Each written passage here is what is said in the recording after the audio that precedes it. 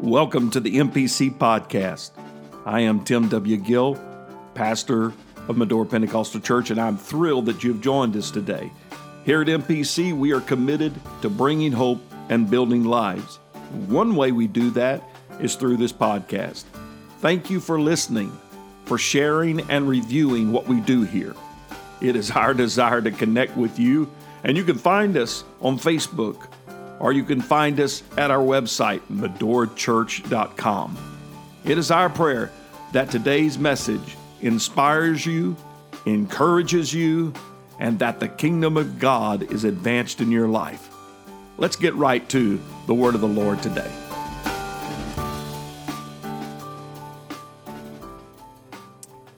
We begin reading in verse 37. These are familiar verses to those of us that have been around this church. The plan of God is so clear in this passage. Acts chapter 2 and verse 37. Now when they heard this is the message of Peter, they were pricked in their heart and said unto Peter and to the rest of the apostles, Men and brethren, what shall we do?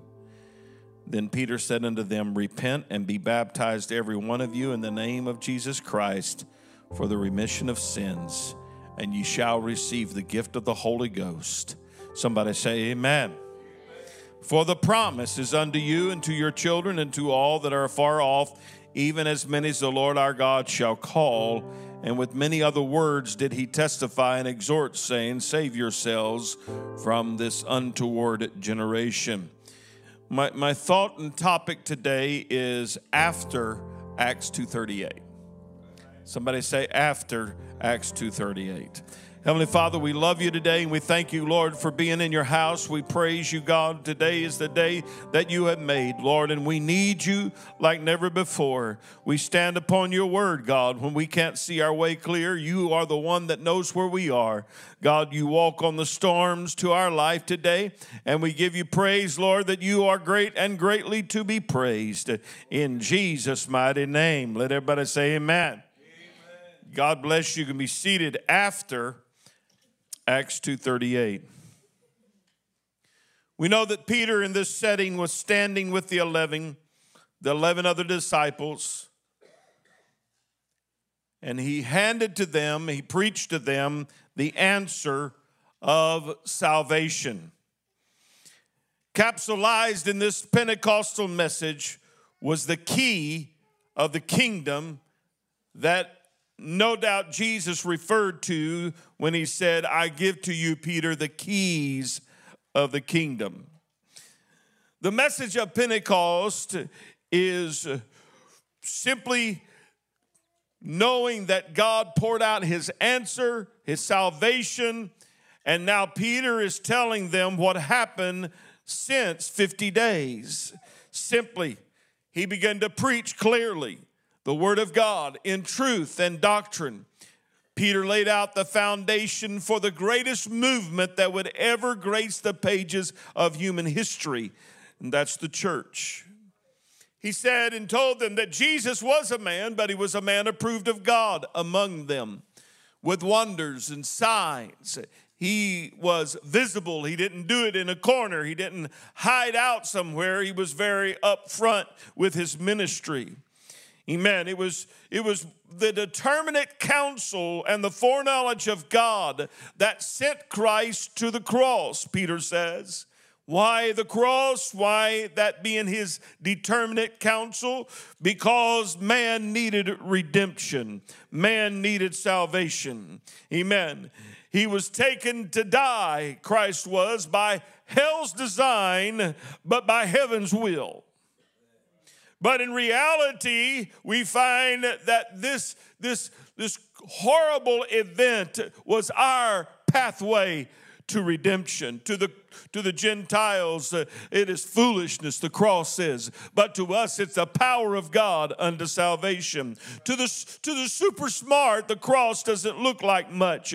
Matter of fact, it doesn't even appear to be something of value. But to us, it is the power of God. Amen. We find that Peter's preaching and he's letting us know that sin was not in Christ, but rather our sin was applied to him that we might have redemption. Amen. He told them in verse 33, therefore, being by the right hand of God exalted, and having received of the Father the promise of the Holy Ghost, he hath shed forth this, which ye now see and hear. For David is not ascended into the heavens, but he saith himself, the Lord said unto my Lord, sit thou on my right hand until I make thy foes thy footstool. Therefore let all the house of Israel know assuredly that God hath made that same Jesus whom you crucified, both Lord and Christ. Yes, you killed Jesus. Yes, you hung him on the cross. Yes, you beat his back. Yes, you drove the nails in his hands, and you pulled out his beard. Amen. And put a crown of thorns upon him. Amen. But know this, the one you crucified, this same Jesus, Peter said, is both Lord and Christ. Can you thank him for being risen today? Amen. Can you thank him that he died and rose again for us? Titus tells us in the book of Titus, it tells us that they gave him, Jesus gave himself for us, that he might redeem us from all iniquity and purity unto himself, a peculiar people, zealous of good works. Amen. Hebrews writes that he obtained redemption for us in 9 and 12. In Acts, we find he purchased the church with his own blood, chapter 20 and verse 8. In Ephesians, we have redemption through his blood, the forgiveness of sins according to the riches of his grace in chapter 1 and 7. In Romans, Jesus provided eternal life as the free gift in chapter 6 and 23. In Galatians, Jesus redeemed us from the curse of the law in chapter 3 and verse 13.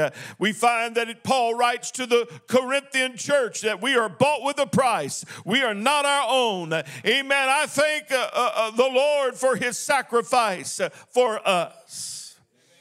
While we were sinners, Paul writes to the Romans, Christ died for us.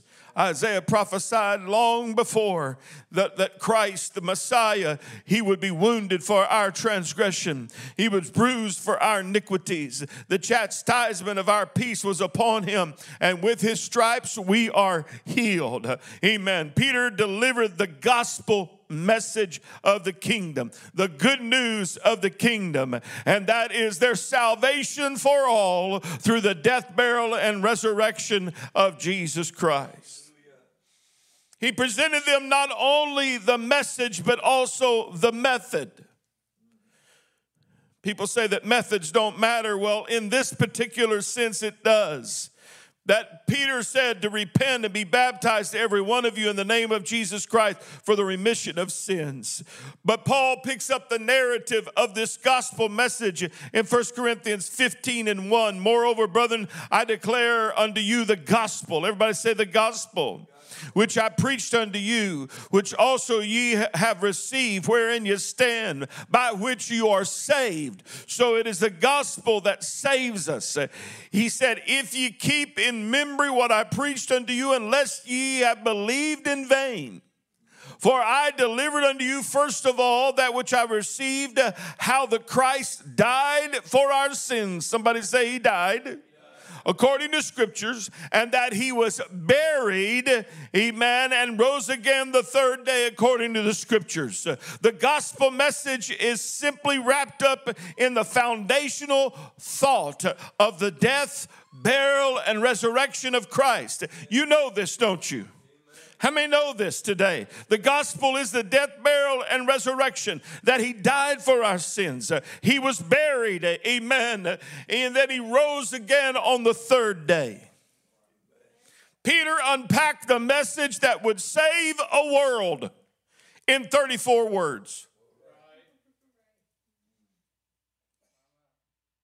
In 34 words, he talked about how that every man, woman, boy, and girl could be saved. In 34 words, he talked about how that every nation, every tongue, every language, every culture, every individual could be saved. Amen. If you and I would try to put together a salvation plan, that we would have a manual. But the gospel is simple. Death, burial, and resurrection. Death, burial, and resurrection. Repent and be baptized, every one of you. Amen. In the name of Jesus Christ for the remission of sins, and ye shall receive the gift of the Holy Ghost. Repentance, death, baptism, burial. Amen. Receiving the Holy Ghost is resurrection. It can't be any clearer than that. It can't be any more sure than that. Amen. The plan of salvation and redemption is a non-negotiable. There is no other plan. Later in Acts, we find that it's in Acts 4 and 12, where neither is there salvation in any other, for there is none other name given among men whereby we must be saved. So we have repented. We repent of our sins. We're buried with Christ in baptism. Amen. We have come alive again with the infilling of the Holy Spirit. Now what? Now what? Verse 39, he affirms the promise when he says, for the promise is unto you and to your children and to all that are far off, even as many as our Lord our God shall call. Some people say that Acts 2:38 was only for the Jews. No, they need to read 39. It is for everyone that our Lord shall call. And then in verse 40, we find these words. And after many other words, did he testify and exhort, saying, save yourself from this untoward generation. While Acts 2:38 is essential, there are many other words that calls us to a life of living in the kingdom. It calls us to Christian living. Amen. How we live after Acts 2:38 matters. How we live after we have repented and been baptized and received the Holy Ghost. It matters after Acts 2:38. He said, save yourselves from this untoward generation. Save yourselves. One thing I think that is very important to do when you're studying Scripture is that when the word save is there, you need to know what it means. We need to know what it means, because not every time you find the word saved does it mean initial salvation. It can mean rescue. It can mean that he saves us from something. It saves us from this and that. But he says, save yourself. How many know that we can't save ourselves? When it comes to initial salvation, we cannot save ourselves. I don't care how many times you go down in water, amen. If you're not going down in water in the lovely name of the Lord, you know, it's just not what the Bible says. Man, I'd love to just stop and tell you that Matthew wrote his book, the gospel, some 50-something, 60-something years after Acts chapter 2. Think about that. Matthew didn't write his gospel and write Matthew 28:19 until after Acts chapter 2 had already happened. Oh, just let that sink in your craw. But in the idea of afterwards, when we talk about Acts 2:38, how we live, you know, folks say, all you talk about is that. No, it's the afterwards that I think is very important, because there's a lot of people that got wet, but they never got after. There's a lot of people that repented, but they never got to after. Amen. There's a lot of people that even spoke in tongues, but they never got to after.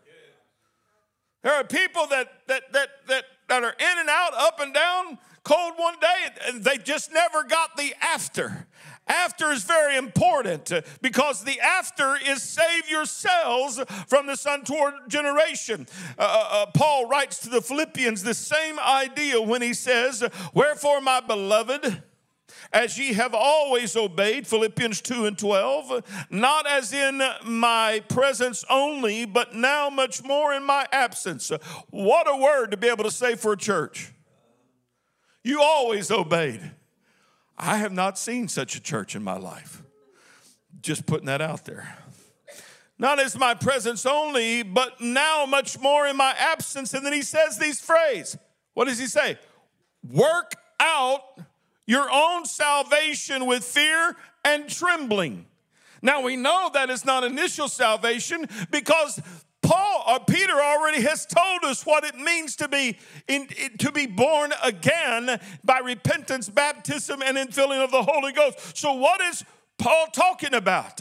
He talks about by grace are we saved through faith. He talks about how that faith saves us, the blood saves us, but then he says, but you work out your own salvation with fear and trembling. Can I tell you what he's talking about is the afterward, how I live after, how I deal with life after, how I approach the kingdom after. But look at this in verse 13. For it is God which worketh in you both to will and do of his good pleasure. God's working in me and I got to work it out. God's working in me and I have to work it out. And he says, do it with fear and trembling. This old King James language sometimes gets us all tripped up when we see it through modern eyes and 2022 vocabulary. Fear and trembling. The phrase expresses a desire to not come short of the discharge of our duty. Not to come short of the discharge of our duty. Amen. This is not so much a dread of the master or the dread of God, but reflective of a genuine respect of the Lord's authority and the consequence, amen, that should follow if we disobey. Work out. Carry it out to the full extent. Amen. The Bible teaches us that initial salvation is worked in by the Holy Spirit.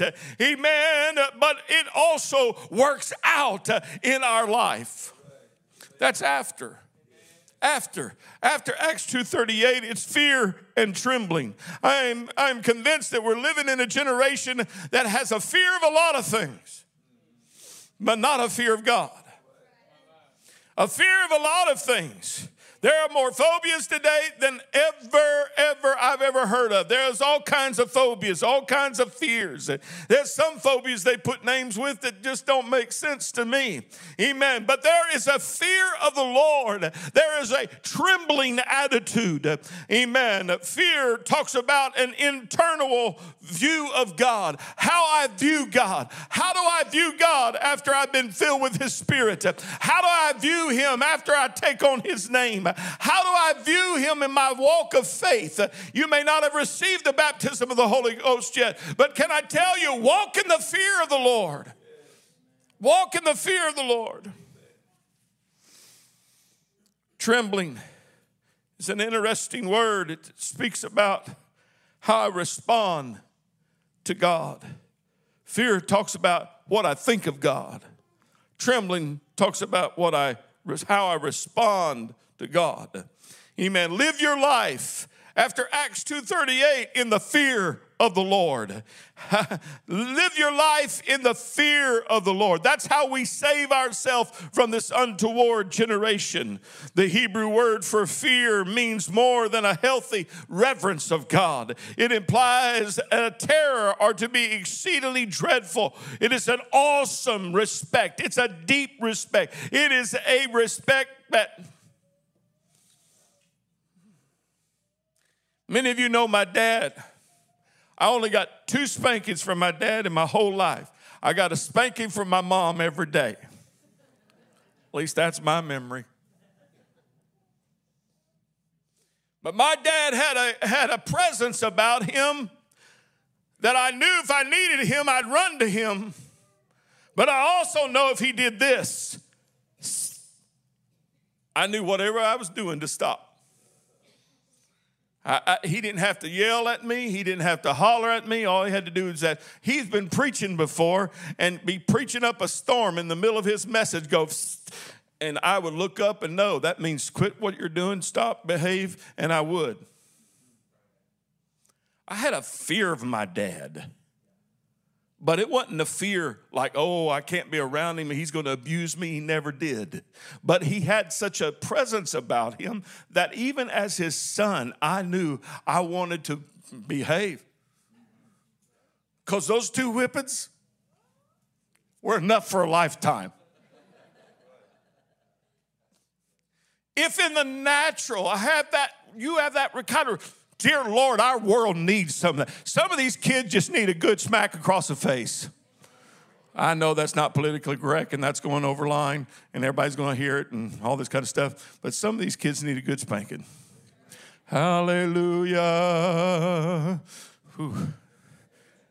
Can I get an amen? Maybe two of them.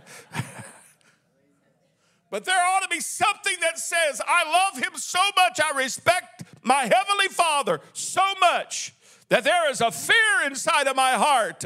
I'm just not getting saved so I can breeze my way through the kingdom and have a wonderful time and feel good, but I am living my life in the fear and the admonition of the Lord. I want to have a healthy respect of the fear of the Lord. If you want to pray for something for your children, don't pray that they'll be wise. Don't pray that they'll have a lot of money. But your number one prayer ought to be, oh God, make them have the fear of the Lord. Because if they have the fear of the Lord, then they will have wisdom. If they have the fear of the Lord, then they will have knowledge.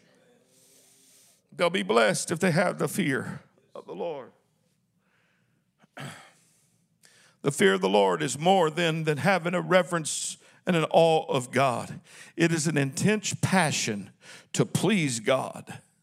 What do I do after Acts 2:38? Get an intense passion to please God. Get an intense passion, not for looking for exits and loopholes and how I can get away with this and how I can get past that, but rather I'm looking for every way that I can please my Heavenly Father. Not looking and seeing what little I can get by with and how little I can live for God and still make it to heaven, but have a passion for Him to please Him. That when He convicts me, I don't have to wait for a year before it finally gets to my mind and my heart, but rather I'm quick to respond. Oh Lord, help me to have that kind of fear. Let me have a fear of the Lord. That's what we do after Acts 2:38, is we work out our salvation then with fear and trembling.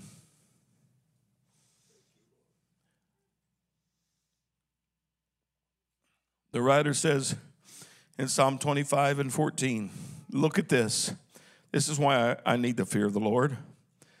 He said in Psalm 25:14, the secret of the Lord, everybody say the secret of the Lord, is with them that fear Him. He will show them His covenant. Wow. The verse connects revelation to the fear of the Lord. You want to know the things of God? I had a man one time sit in my office and he began to say, I started studying about this particular thing, which is a very false doctrine. And he said, I went looking for it. And I found it. If you go looking for a false doctrine, you're going to find a false doctrine. If you go looking for truth, you will find truth. It's very important that we have an understanding of the fear of the Lord. The fear of the Lord. The fear, the reverence. It's what I do after Acts 2:38. I take on the fear of the Lord. As the writer said in Proverbs, the fear of the Lord tendeth the life, and he that hath it shall abide satisfied. He shall not be visited with evil. I want that. How about you? It's the fear of the Lord that makes the difference in our life. You know what will make the difference between somebody that's got revelation and somebody that doesn't have the revelation? The fear of the Lord. You know what? Something will happen between those that are blessed and those that are not blessed is the fear of the Lord.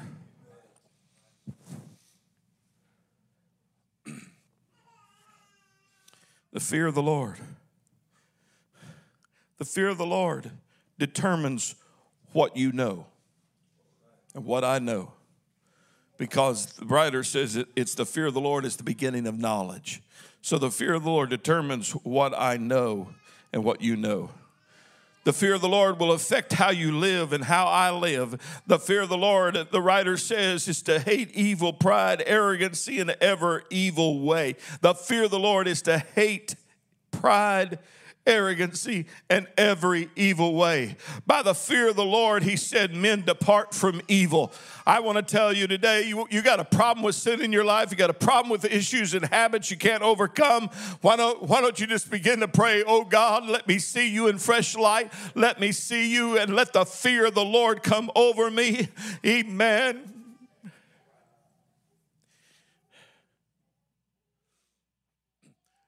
God is a God of mercy. He's a God of justice and kindness and long suffering. But there's some of us that maybe need a view of God that says, He can zap me at any time. He can zap me at any time. Amen. The fear of the Lord impacts the length of life. According to the writer in Proverbs, it says, the fear of the Lord prolongs days, but the years of the wicked shall be shortened. The fear of the Lord prolongs days. Anybody want to live a little longer? Fear the Lord. Hallelujah. The fear of the Lord gives direction, because in the fear of the Lord is strong confidence. In the fear of the Lord is strong confidence, and his children shall have a place of refuge. The fear of the Lord will bless your children. It'll bless your life. Amen. The writer even says it is the fountain of life. It is the fear of the Lord is the fountain of life. We need to have a healthy revival of a mentality after Acts 2:38, after we have been saved, after we have been filled with the Spirit of God. Somebody say amen.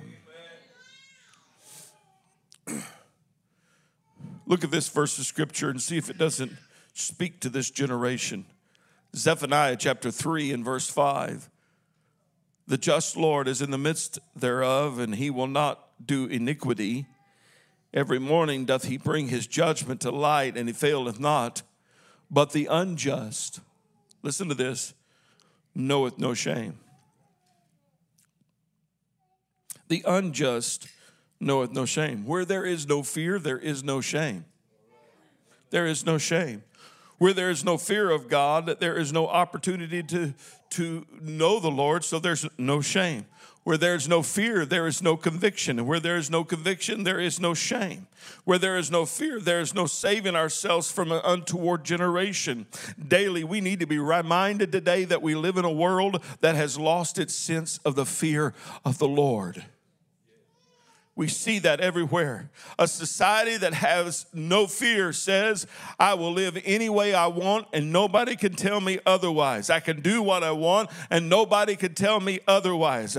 Amen. I can carry on like I want. I can have the attitude that I want. I can do whatever I want because it's me.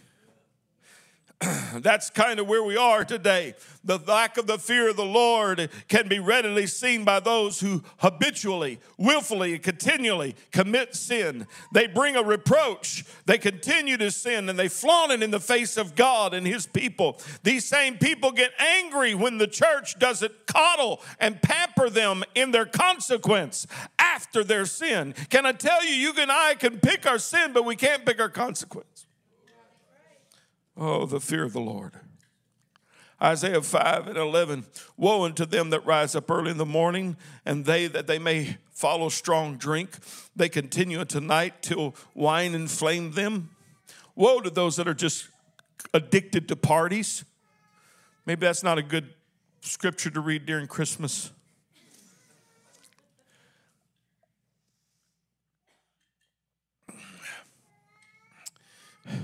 The harp and the viol and the tabret and the pipe and the wine are in their feet, but they regard not the work of the Lord, neither consider the operation of his hands. Therefore my people have gone into captivity because they have no knowledge. How do you get knowledge? The fear of the Lord. And their honorable men are famished, and their multitude dried up with thirst. Therefore hell hath enlarged herself and opened her mouth without measure in their glory and their multitude and their pomp, and he that rejoiceth shall descend into it. They regarded not the work of the Lord, neither considered the operation of his hands, and therefore they have no knowledge. We are so smart and no knowledge when we have no fear of the Lord. The fear of the Lord. It's the fear of the Lord that keeps us in a path that is right. It is the fear of the Lord that keeps us on the straight street, if you please. Moses said to the people, fear not, for God is come to prove you that his fear may be before your eyes, that ye sin not. Oh, my. How many of you had your mom and dad tell you, or your Sunday school teacher tell you, God's watching you?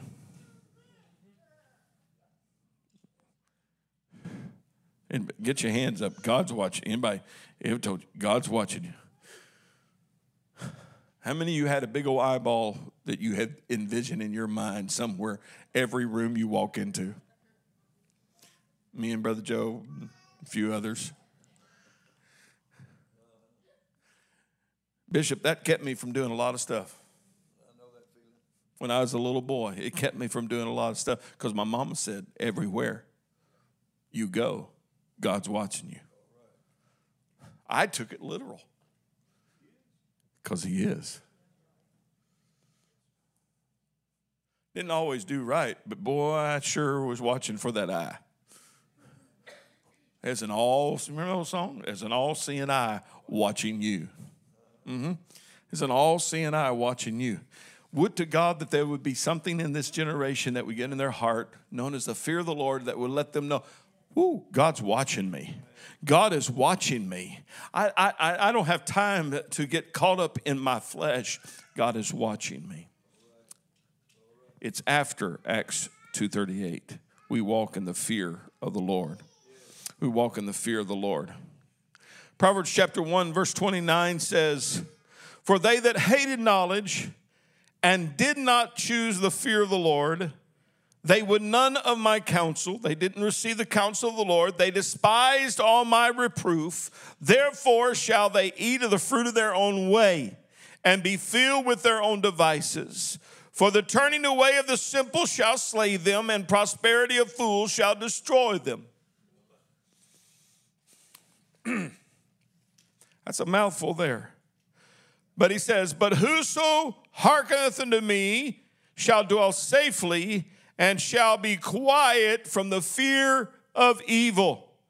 Because they hated knowledge, they didn't have the fear of the Lord. But if you have the fear of the Lord, you're not going to be moved in the hour that we're living in. If you have the fear of the Lord, you will be quiet from the fear of evil. Woo! Hallelujah. You don't have to fear men, amen, if you have the fear of the Lord.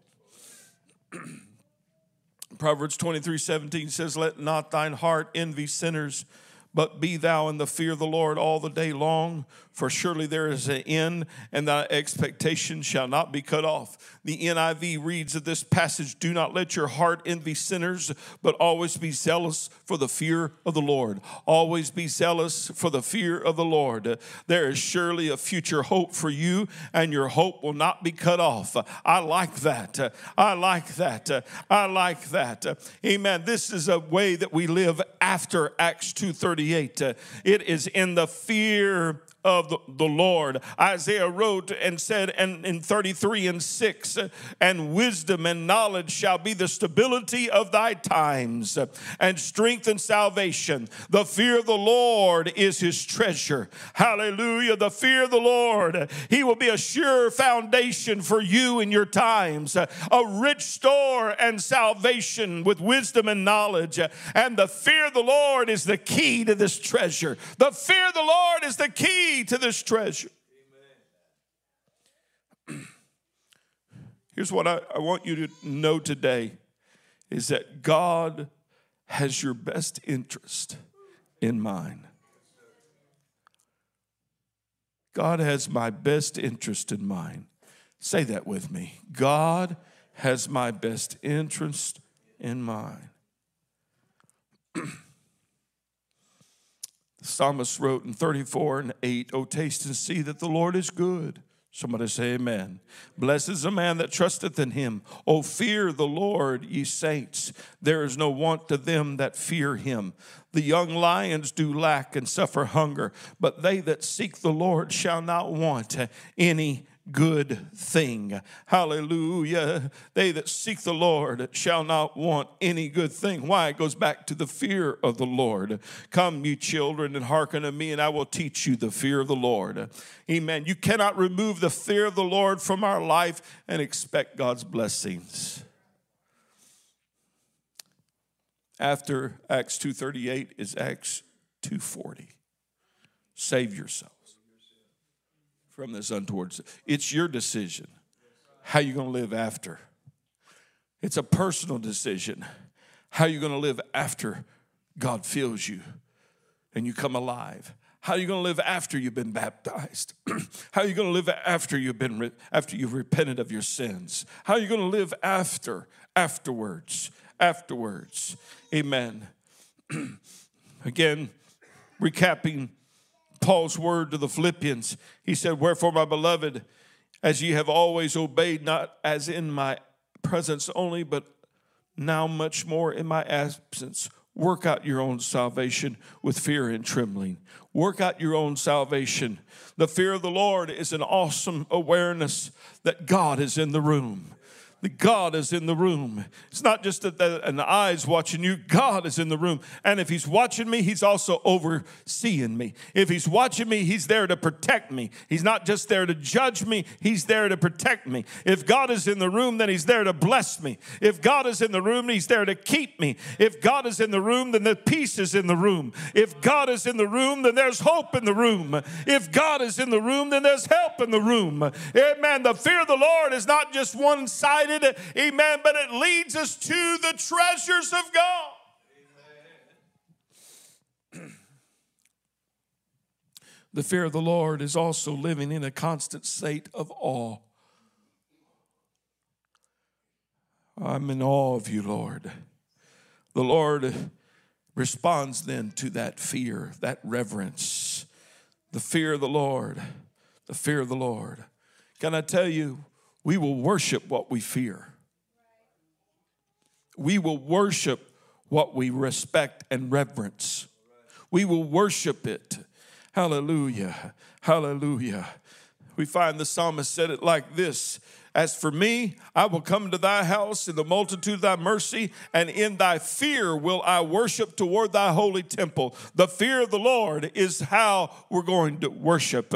Hallelujah. The fear of God. I lift him up. I venerate him. I stand in awe of him. I love what he loves. I want to love what he loves. I want to value what he values. I want to believe what his word says.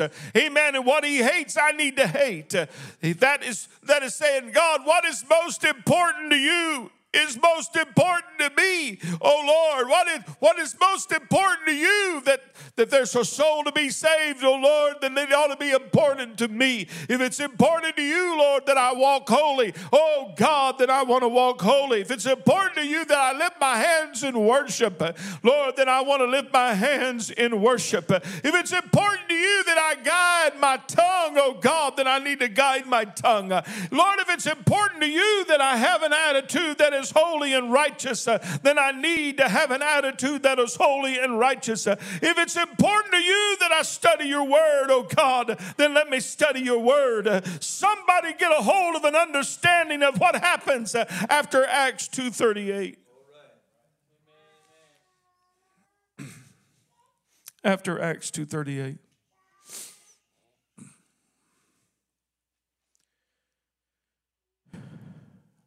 The fear of the Lord is what makes missionaries go to foreign lands. The fear of the Lord is what makes those that have been abused decide that's not my testimony. It's the fear of the Lord today. Would you stand with me, please?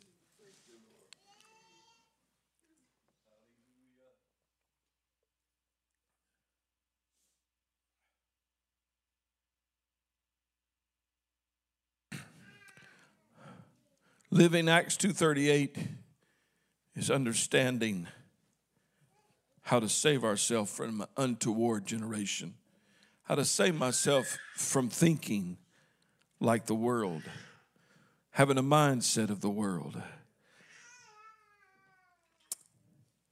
I want to be saved from this untoward. Anybody here ever just say, man, this world's getting on my last nerve? This world's getting on my last nerve.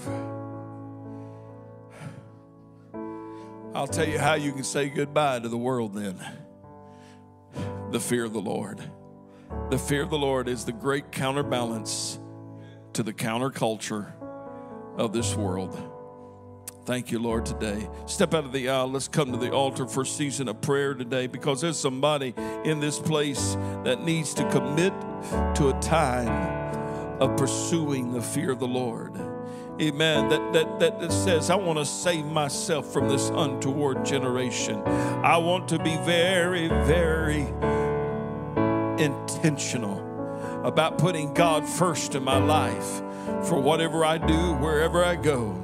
Hallelujah. Would you just open up your heart right now? Somebody begin to pray.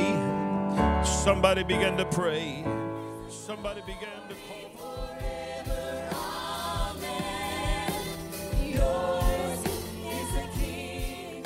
Thank you for listening to the MPC podcast. We trust that today's message has inspired you, encouraged you, and strengthened you in the Lord. We would like to invite you to join us again by simply subscribing to our podcast, and we encourage you to write a review if it has been a blessing to you. Again, you can find us at medorachurch.com to learn more about our ministry.